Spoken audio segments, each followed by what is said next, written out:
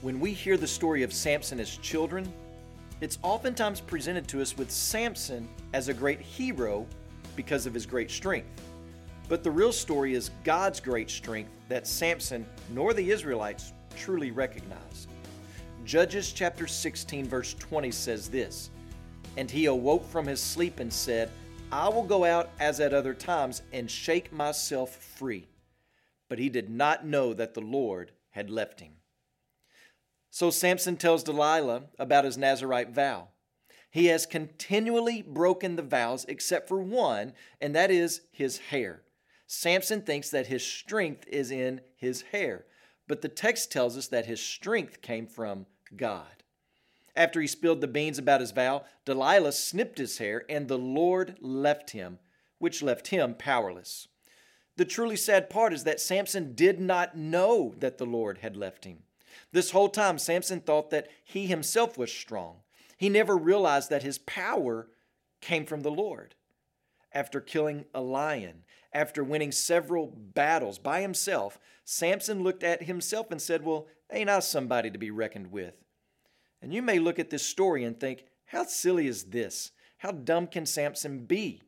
And in fact, it's meant to cause you to think that. That's what the original reader would have done. But there's a greater picture here.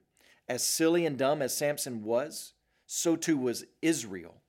The people of God, the Israelites, raised up out of nothingness, chosen by God, richly blessed, thought they could manage sin and manage God at the same time.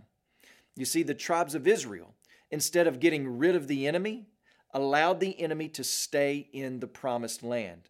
They said, "We will make them our slaves."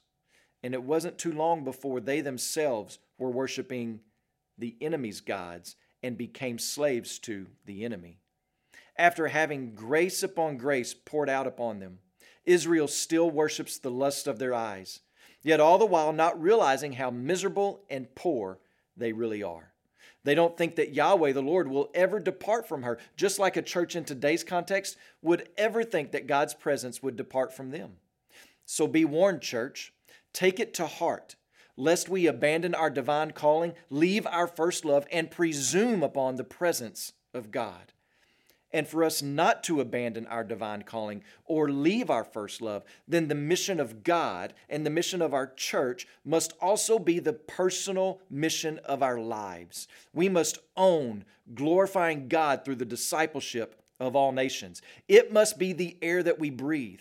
We must wake up each morning with our hearts beating for God to be seen as all glorious in places like Hope, Arkansas, as well as in Haiti.